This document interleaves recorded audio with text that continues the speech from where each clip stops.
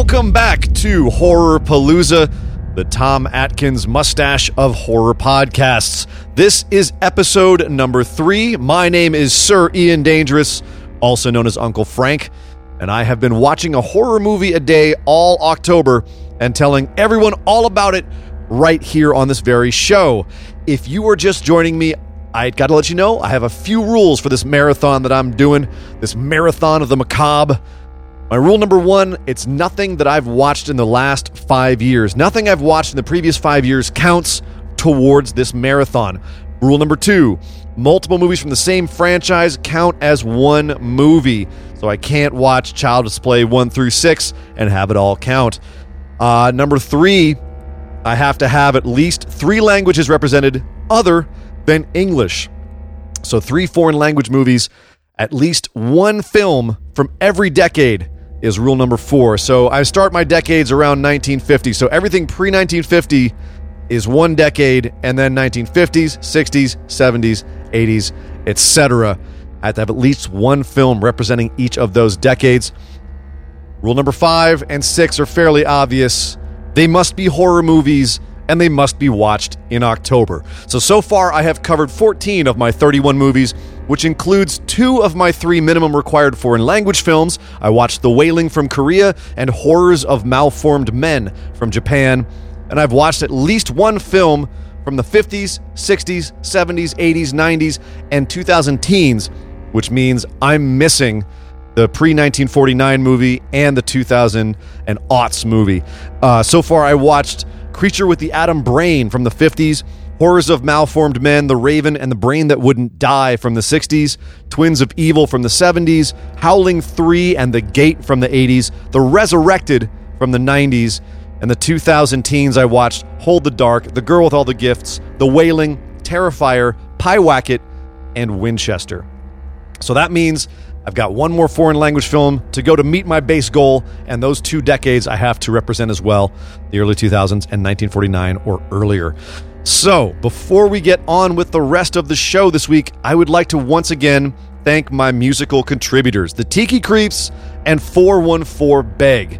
Now, you can find them both on iTunes. You can also find the Tiki Creeps at tikicreeps.com, and you can find 414 Beg on Instagram as 414 BEG 414 Beg.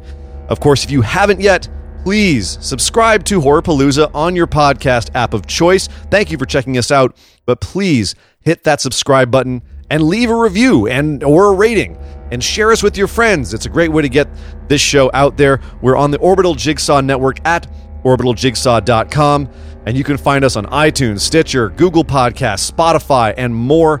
And if you like pro wrestling, you can check out Busted Wide Open, which is my other podcast, where Nick Howell and I run down the news and the hottest topics about WWE, New Japan, and everything going on in sports, entertainment, and pro wrestling. You can also find me on Twitter at Sir Ian Dangerous or at Skinless Wonder. So, enough business. Let's get into the show and talk about movies 15 through 21. And then afterwards, I will give my top 10 best movies for the Halloween season. Movies that get me in the mood for the holiday itself, and ones that you can check out. Maybe they'll get you in the mood as well. And if and where you can stream them. Also, we had some tweets this week about the movie moments that scared you listeners the most. And I'm looking forward to sharing some of those tweets as well. So let's get right into it and start off with day number 15 from 2016. I watched Lights Out. I can't believe I had missed this movie when it first came out. You can find it right now on Amazon and Vudu. You can rent it for 99 cents, which is, I think, a deal. This is a surprisingly good movie. I was shocked at how much I liked this. Maria Bello, who I haven't seen in a while, I thought she was a little bit underused, but she's fantastic in everything she does. I was glad she was in this. Great acting in this movie, great atmosphere. There's a really nice family connection with these characters. You really feel the connection that they have, and one of my favorite things about it is these characters mostly make smart decisions. I think there's only 1 or 2 times where you go, no, what are you doing? Stop that. A couple of contrived moments, but overall, and especially in 1 or 2 cases I can point at specifically, they make really good choices that you sit back and go, okay, yep, that's that is what I would do as well. As far as those contrivances, my nitpicks on the film, there were some, like for plot and visuals, they just were like, well, it'd be cool if we had a black light and it would look really cool. And it doesn't really make sense logically when you break it down, but it does look really cool. But again, nothing too egregious. The plot is basically that there is a mother and daughter. They haven't talked in a while, and the kid brother is now seeing things in the night that make him think that his mom is involved with something, some sort of spirit or entity that is haunting their house. And the sister comes back to try and figure it out because she experienced a similar thing when she was a child. And I'll just put it this way. There is a critter, and the critter is fantastic. I love the way that they handled it 95% of the time. I thought it was one of the more original new modern horror movie monsters, and the way that they shot it and filmed it was fantastic. And along with Pyewacket, I would say this is one of the only genuinely scary movies I've watched this year. If you have a fear of the dark, this movie will destroy you. It is really good at getting at that fear specifically. I thought that, again, my nitpicks, a fringe, like a little bit of cheese and triteness to some of these characters. The main girl is played by Teresa Palmer, and she's just so Hollywood edgy. She's breaking away from her mom and she's living on her own. She's having a hard time of it. I mean, you can tell because she's got a Ghost poster on her wall, the band Ghost. And, her apartment is spotless. She has an enormous apartment. Anyone who lives in LA knows this chick is at least pulling down $2,000 a month to be able to afford this apartment. So she's doing just fine. I didn't buy it at all. Her kid brother is played by Gabriel Bateman.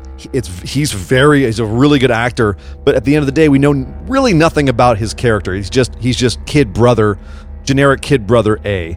And her boyfriend is played by Alexander DePersia, and he's just kind of a milquetoast. He's not very identifiable, but I did like the fact that they somewhat switched the roles of boyfriend and girlfriend between the two of them. She felt more like in the boyfriend role and vice versa. So that was really nice and very unique. There's also an escalation point in this movie that I found genuinely exciting and intense. And I won't spoil it other than to say it's when outside people get involved late in the movie. And I thought that the way that they handled that was really cool and very fun. The ending is a bit tacky, I will warn you, but it's nothing too bad as far as horror movies go.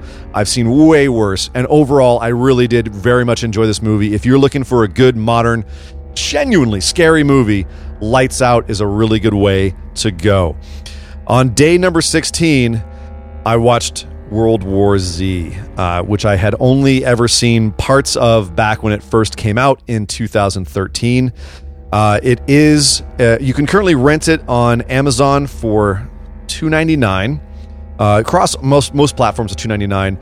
And there are two versions out there. There's the unrated version and the PG-13 version. The unrated version, really, they say that they add all the stuff back in. At some points, it's just a matter of frames. They add back in a few seconds here and there, sometimes even split seconds, just to make things more intense, to add a little bit more CG blood, etc., etc. It's a little bit bloodier, but it's nothing that's, that much crazier. So, if you do have some people who are sensitive to that kind of thing, then PG-13 would be the way to go. If you're a little bit more of a gore hound, you can go for the unrated version. You're still going to see pretty much the same movie. It's going to be tough for me to discuss this movie without discussing its production and the final product and some of the plot points of the movie, because a lot of my issues with this movie are from that. And honestly, this movie is fine. There's nothing that egregiously wrong about it. It's a fine movie. It's very well made. But at the end of the day, the more you know about the making of it, the more you realize how troubled it is. And you can see that between some of the scenes in this movie where they really didn't know where they were going with this. And it feels like they took a general idea from what was a very good book, and I may be biased towards the book. I try to set that aside when watching it and watch this as an individual piece. And it is too bad that it's called World War Z, because the relativity that it has to the book, the relationship it has with the book, is nearly nil. when you read the book, this doesn't feel like the same thing at all. It's a bit more of an ego project for Brad Pitt, which is fine. He's fine in it. And it is, in some ways, a very good zombie movie. The first 2/3, the first 2 acts, genuinely feel like something that should be called World War Z. It feels huge. It's some of the biggest zombie apocalypse stuff we've ever seen. And you really do see in a lot of moments that $180 million budget on the screen. What's unfortunate is that the story then completely falls apart in the 3rd act, where Damon Lindelof was brought in to fluff the ending, to give them a new ending because the original was not going to work for them. And if you know Damon Lindelof, and he's a controversial figure when it comes to writing, a lot of times he doesn't really land the plane, if you will. And this is another case of that, where the ending that we get doesn't feel like it belongs in a movie entitled World War Z.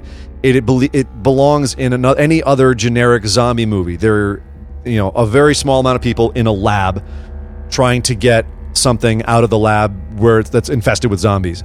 Whereas the rest of the movie is just thousands and thousands of people running, and there's so many zombies that they're swarming on top of each other to pull down helicopters and go get over walls, which is, I think, this film's one unique addition to the zombie genre is the swarming zombies, or the flocking zombies, which they have, which, as far as zombie history goes, is a debatably positive addition. You can like them or hate them, and I think that they're effective sometimes, and other times they're kind of silly.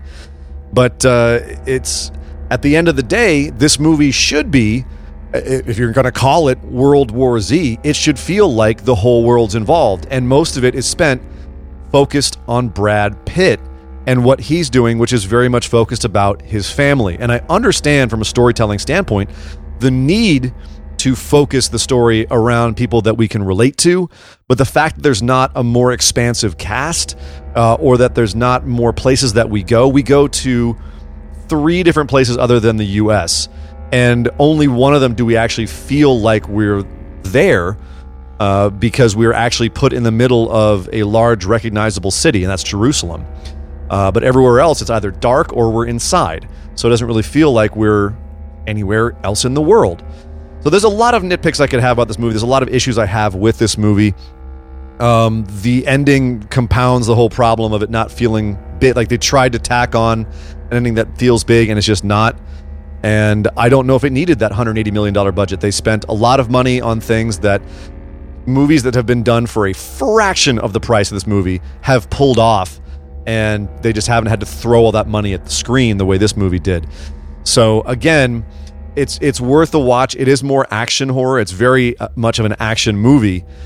But the 3rd act, if you're getting into the action and the pace of the movie, it completely grinds to a halt in that 3rd act, and it's very disappointing. But still, it is a movie worth a watch. It was a successful film. A lot of people watched it. So check it out if you like World War Z. So coming up next on day 17, I checked out 1997's Wishmaster. It's one word, Wishmaster. I am so sad I missed this movie. I have never seen it before, and I am so sorry I have never seen it before. This movie is a lot of fun if you like schlocky late 80s, early 90s horror movies the way that I do. It is, sometimes it's like TV movie quality, but it has practical effects in this movie that are 15 years ahead of their time at least, and just an incredible cast. I'll get into the cast in a second, but I'll warn you right now when you check this out.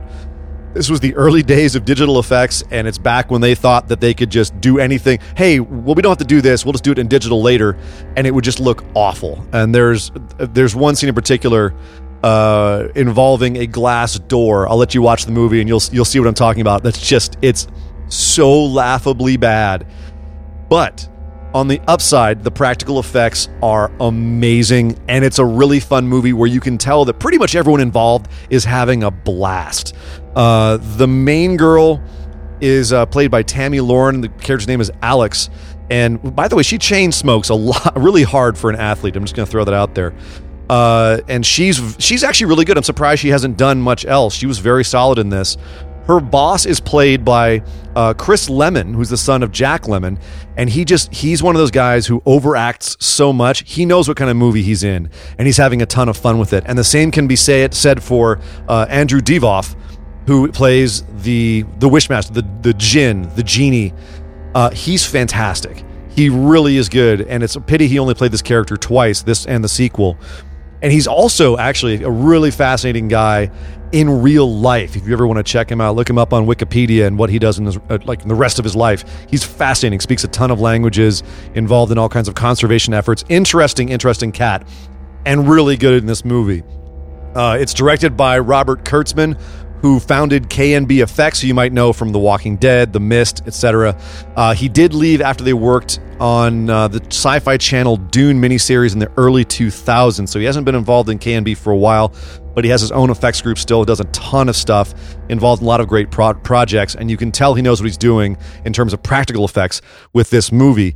So those cameos I was talking about. This is a fun movie to watch if you're a horror nut, because it's a who's who of horror movie cameos in this movie. Tony Todd, who plays Candyman. You had Angus Scrimm, or at least his voice, and Reggie Bannister, both from Phantasm, are in this. Buck Flower from Pumpkinhead plays a homeless guy. Ted Raimi, Sam's younger brother, is in this in a cameo for a hot second. You might know him from Evil Dead, but more likely you'll know him from Xena Warrior Princess as the little thief. Let's see, who else? Joseph Pilato, Captain Rhodes from Day of the Dead. Choke on him. He's in this. And both Jason and Freddy Krueger are in this movie. There's a cameo by Kane Hodder, who played Jason a bunch of times. He plays a security guard in this. And then Robert Englund, who played Freddy, is a featured character. There's also, you won't recognize him, but Vern Troyer, Mini-Me, is in this as well. You might figure out who he is when you see the scene.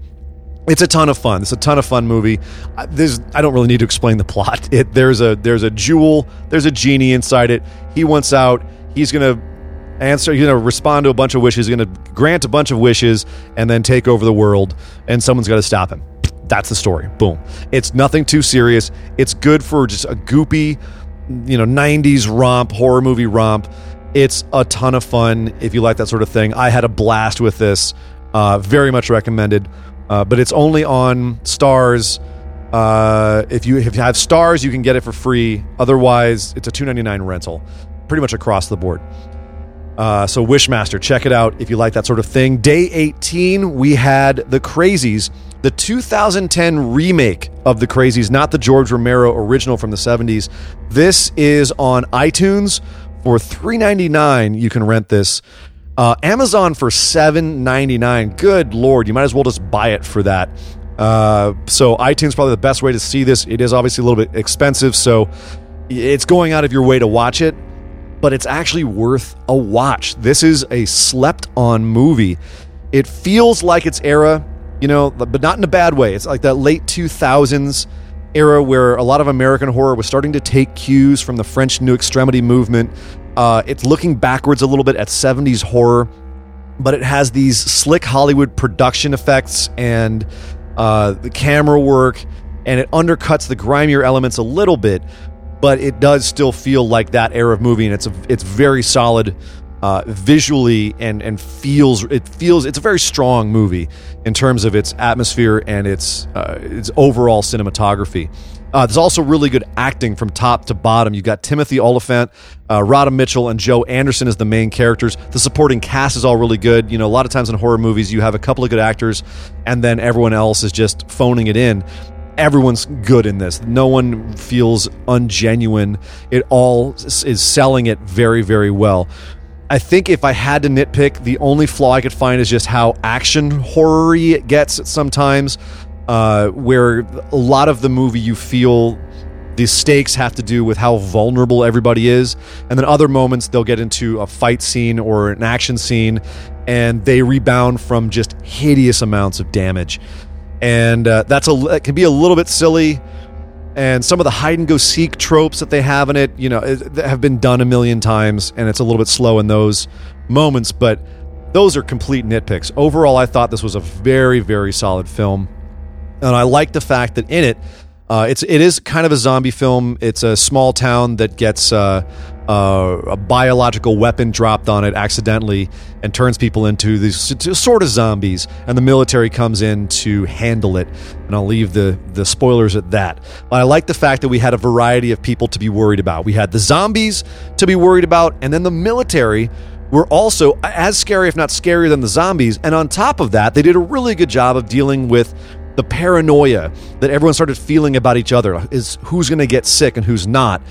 And I kind of wish they'd done more of that aspect of it, because it was really strong when it happened, and then it got dropped, I felt, a little bit early.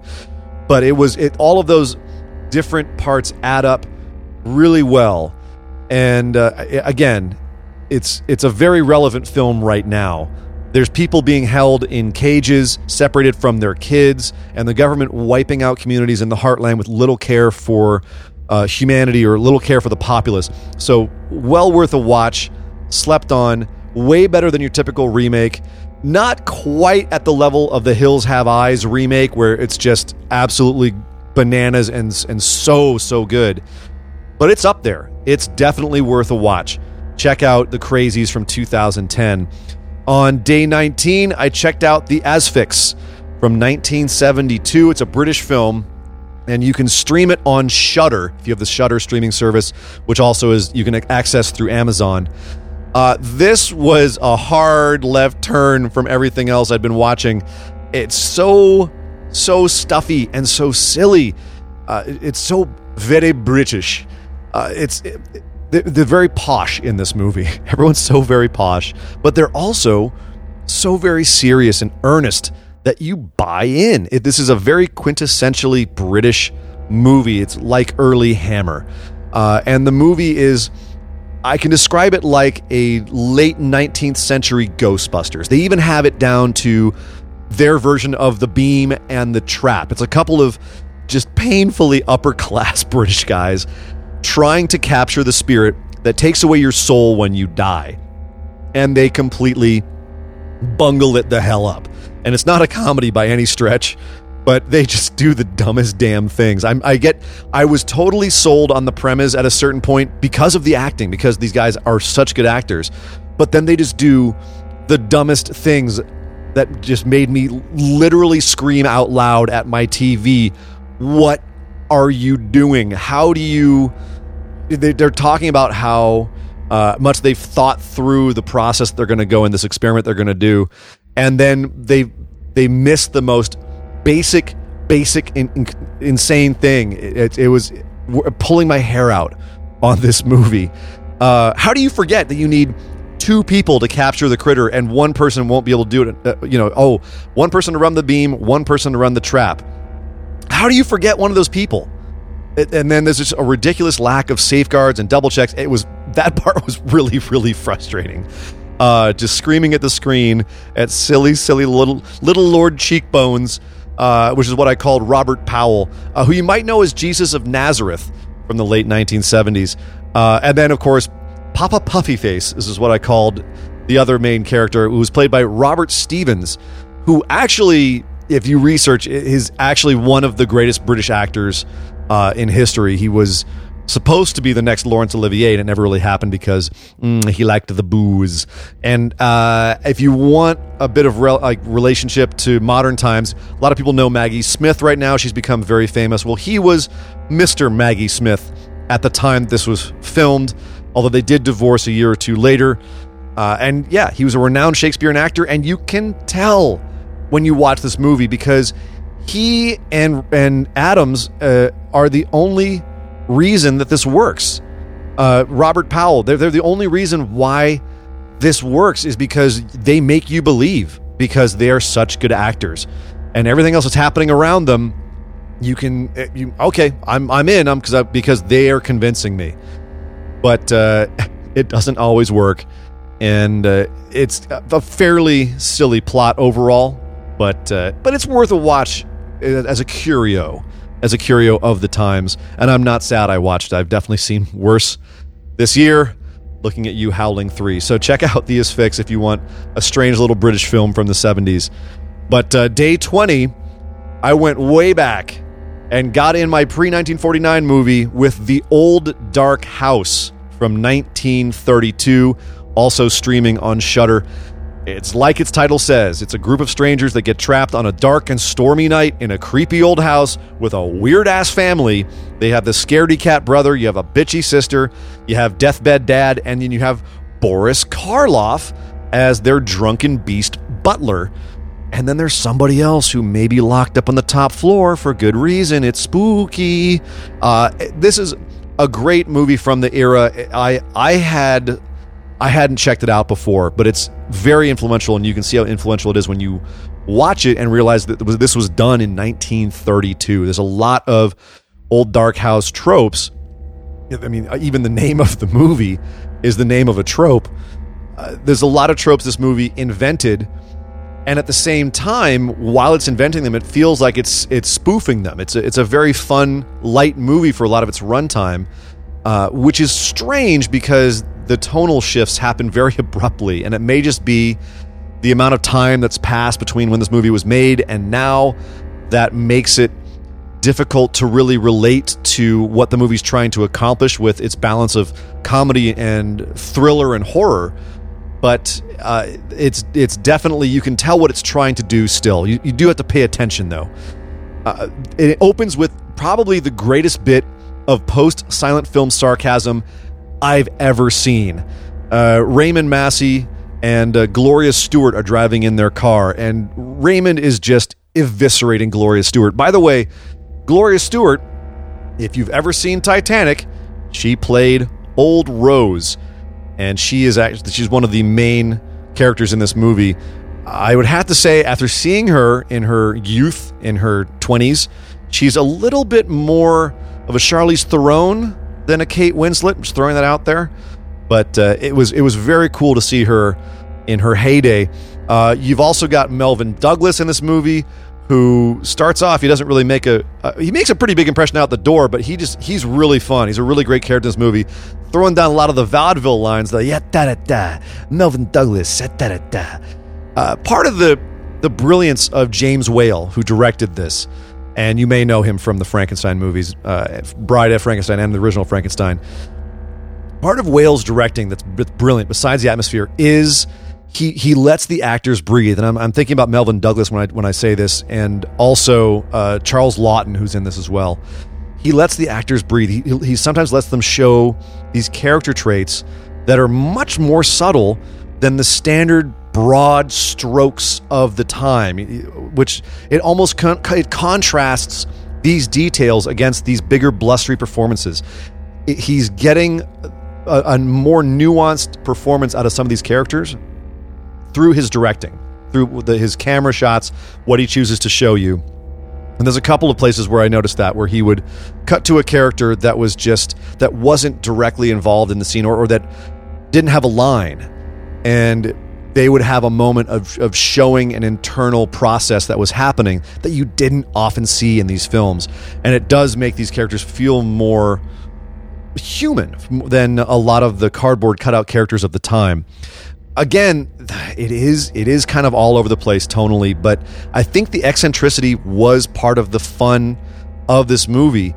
But I think the lack of contrast with the spookiness, I don't know if the spookiness really translates as well to modern audiences. There's a lot of stuff that would have been much scarier at the time that nowadays we don't even register as being scary at all. So it's hard for us to get the atmosphere that he's trying to create because it doesn't affect us. We're immune to a lot of this stuff, whether it's the flashing lightning or the shadow or whatever. It doesn't work on us in modern times as well because we've seen too much.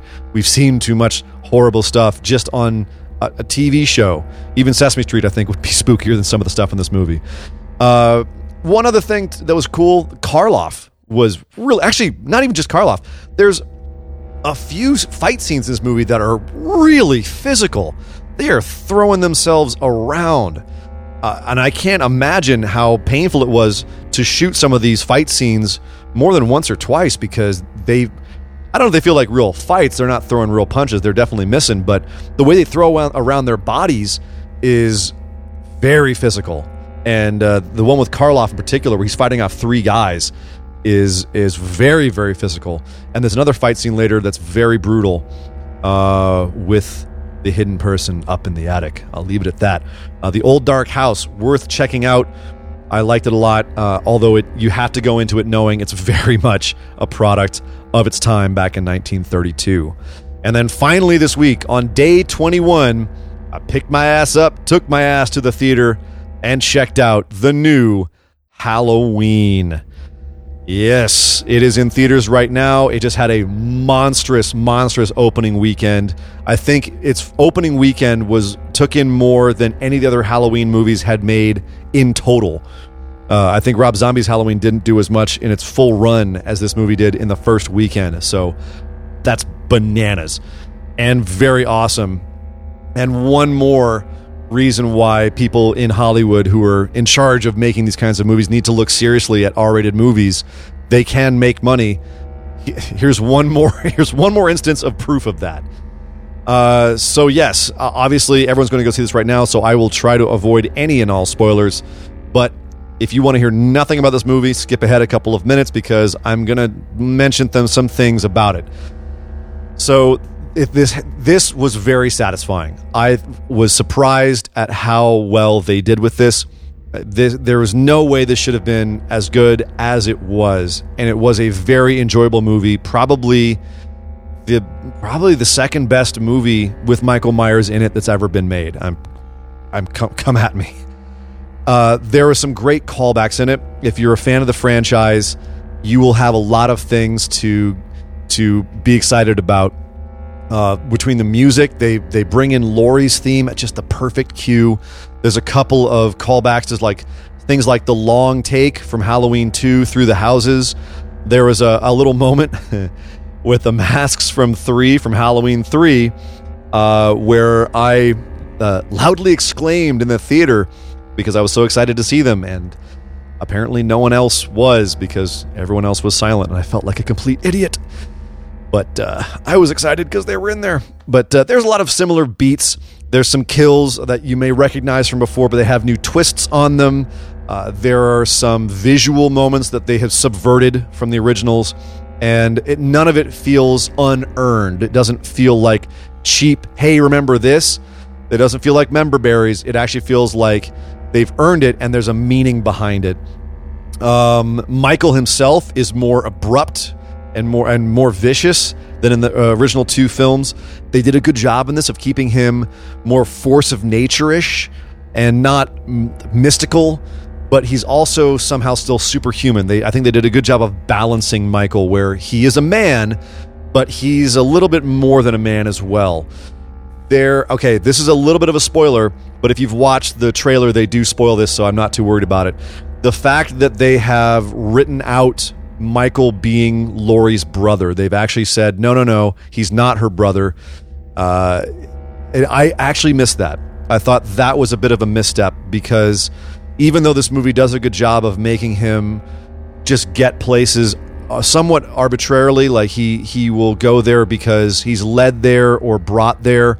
He's not hunting Laurie specifically necessarily, but the fact that he was fixated on her, it makes it more personal. It makes it make sense more. And in this, he's just essentially like an abuser to her. There's a personal connection because of the trauma that Laurie, which, by the way, Jamie Lee Curtis is fantastic in this. I can see why she came back for it. He is the person that traumatized her, that caused her trauma and has ruined her life. And so that's the personal relationship here, which I understand what they're going for, but I still think the brother connection was more personal, and I liked it better. I think with what they're going for here, symbolically, it would have made it more awkward because they are going for an almost #MeToo kind of abuser situation. And the ending of this film has symbolism that really, really drives that home. Between some maiden mother crone imagery, some vagina dentata symbolism. When you check it, when you see it, you'll see it. You can't unsee it. But there are some really nice unexpected twists. It was exciting the entire time. There were a couple of moments that stretched logic and credulity and credibility. A couple of character decisions that I thought were absolutely bizarre and just done just for the sake of having to get from point A to point B. But nothing too bad. Stuff that I could, raise my eyebrow at, but then just shrug and keep going. I thought it was a great update of a classic slasher style to be able to surprise and still shock and entertain a modern audience. I saw it with the sold-out crowd, and the audience responded very, very well to it. They jumped at the right time. They had some good comedy in this movie that they paced really well with the horror in order to get people smiling, but then also shock them when it was appropriate. It definitely felt, if you will, more Blade Runner 2049 than The Thing, which the prequel thing that they made that was god-awful. This definitely feels more like an honoring of the original while creating its own aspect, its own universe, its own take on where things would have gone if we had just had Halloween 1 and part of 2. So I did like that. It did feel like it really was a good continuation from that. If I have to nitpick, and I always do, I didn't like some scenes with the directing. I felt like there were moments where they didn't have all the shots they needed, and they had to edit around it. And if you see it, you'll see it. Some of the dialogue I thought was goofy. So it's directed by the director of Pineapple Express, and you can tell that that these guys brought that kind of improv comedy feel to this. They had some moments where it was genuinely funny, especially with the kid that's being babysat. And like, as I said, it does help give those beats between the tension moments, but honestly, there's other scenes where it just feels really obtrusive, and frankly, it's not going to age well, and it's not entirely welcome in this kind of movie. I felt like they could have had comedy moments, more earned ones, and not gone all the way into this Judd Apatow land. And as a result, some of the directing felt uneven. It felt like some scenes were created in a vacuum from the rest of the movie. I think the whole opening bit before the credits felt like it was created completely separately from the rest of the movie, and it might have been. But again, overall, way better than expected. I think this is the number 2 Halloween movie now that involves Michael Myers. Halloween 3 is an exception. Of the Michael Myers movies, this has got to be number 2. The actual number 2 has to be, I think, a hair below it, only because the middle section of it just kind of falls flat. And then Rob Zombie's first shot at Halloween is below that, just because I don't agree with the way that he humanized and tried to psychologically profile Michael Myers as a kid and as an adult. I thought that was ridiculous and unnecessary and really took away the mystique of the character. So yeah, fantastic, worth a watch. Go check it out. It is in theaters now, as you probably know by the ubiquitous marketing. So that's it. We are up to number 21. I have 10 more to go, and I will be covering those next episode in a big blowout gala on part 4 of this show. But in the meantime, I had asked the listeners to tweet me what their scariest scene in horror movies was, the moment that disturbed them or freaked them out the most, and I got some great responses. So let me read those off really quickly. From The Jackal, which is spelled in complete leet. I'm not even going to try and say how it's actually spelled. He said, the scene from the 9th configuration with the astronaut on the moon, and there's Jesus nailed to the cross there. Said the scene is pretty eerie. And then he also said, Alone in the Dark 82, when the fatty child molester to boot only finds the little daughter home alone and tries to convince her to come and play. Going obscure with those, but definitely a couple of very chilling scenes. Joel Kaufman wrote me and said, decapitated head turning into a spider in John Carpenter's The Thing. No doubt. All time. That whole scene, that whole surgery table scene with the paddles and everything is just an all-time classic. Although I will say, as a kid, the dog scene in The Thing messed me up way more. The dog coming apart, just that burned into my brain from a young age. Eric Elledge, welcome over from Busted Wide Open, my man. He said, when Jason puts the person in the sleeping bag and bashes it into a tree. My question is, which one? Because I know he did it again in Jason X, which was a fun one and a little bit more graphic. By the way, if you like that, Eric, check out a movie called Prophecy. It's the mutant bear movie, which might have the greatest sleeping bag kill of all time. hands down. I hate to say it, but I think it puts Jason's sleeping bag kill to shame. Check out The Prophecy. I think it's just Prophecy. The Prophecy is the Christopher Walken movie. Greg Barron wrote me and said, the squeal like a pig scene in Deliverance was scarier than any horror movie, followed by Is It Safe in Marathon Man. Yeah, a couple of non-horror movies per se, but definitely horror scenes. And if those scenes don't get under your skin, then you have a stronger constitution than I, because both of those scenes, I got goosebumps even thinking about them. I'm not a fan of dentistry. So that scene in Marathon Man with Laurence Olivier. Let's see. At Pete Gott said the shower scene from Psycho. And finally, Gary Bishop wrote in and said, not a horror film per se, but a horrific moment was when Amy casually cuts Desi's throat as they're having sex in Gone Girl. He thought it was a great film, but he's never been able to watch it again. A very chilling moment indeed.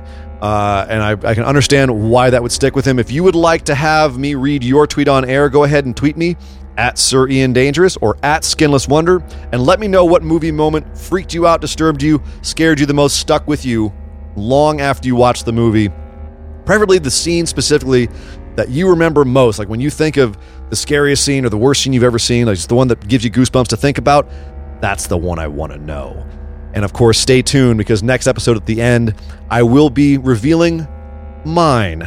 I'll reveal the one that I thought freaked me out the most, and I guarantee it's not what you expect.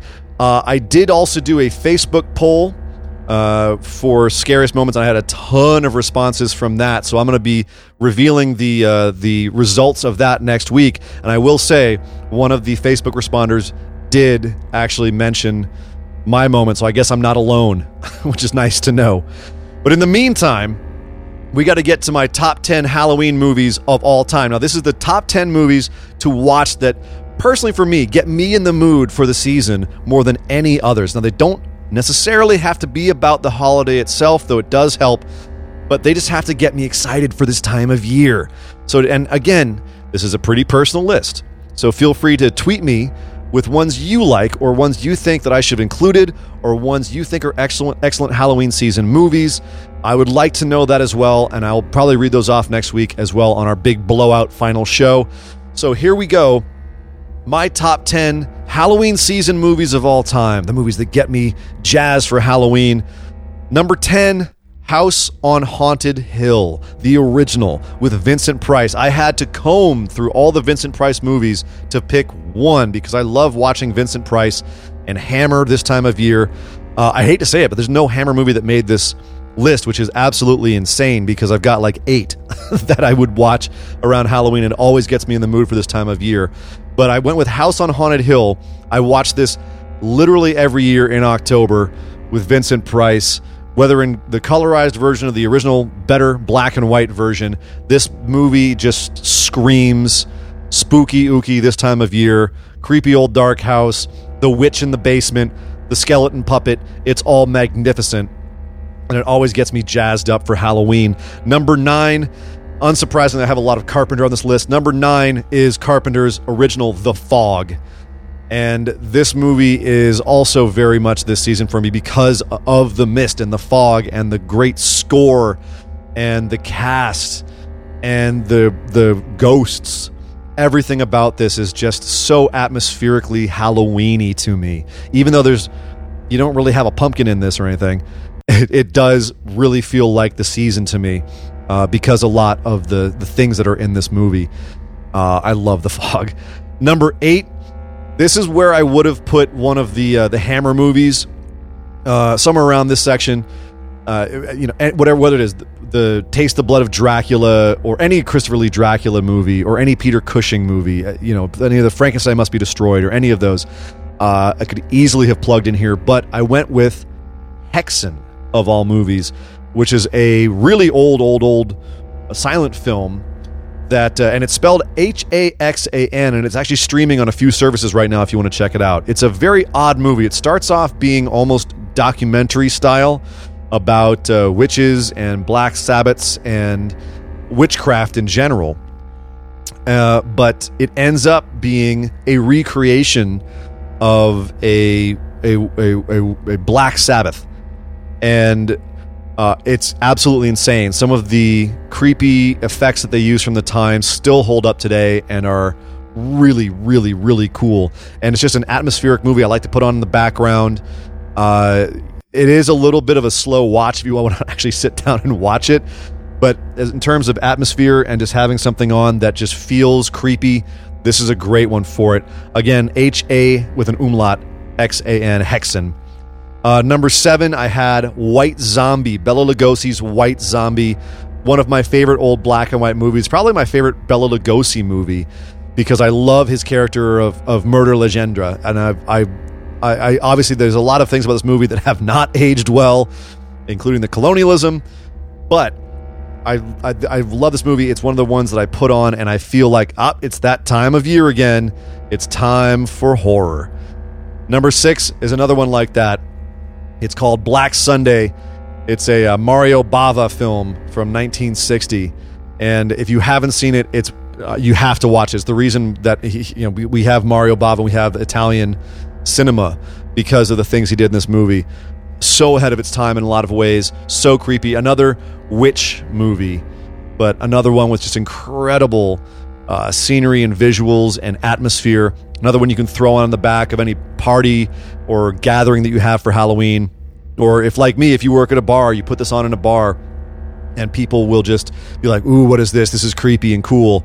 Black Sunday just always gets me in the mood for this time of year. And then now we're going home with the top 5. These ones are ones that I watch every year and sometimes multiple times a year. At number 5, Return of the Living Dead. And this one goes without saying, it's an all-time classic. But for me, this has so many elements that I always think of when I think of Halloween and horror. It's one of my favorite movies of all time, let alone one of my favorite Halloween movies. Whether it's the score, the incredible 80s punk and rockabilly score, whether it's the acting and the characters and the fun that everyone is having, the incredible effects, where it ranks in zombie movie history, how influential it was, how funny it is, and how gory and how cool the effects are in this movie.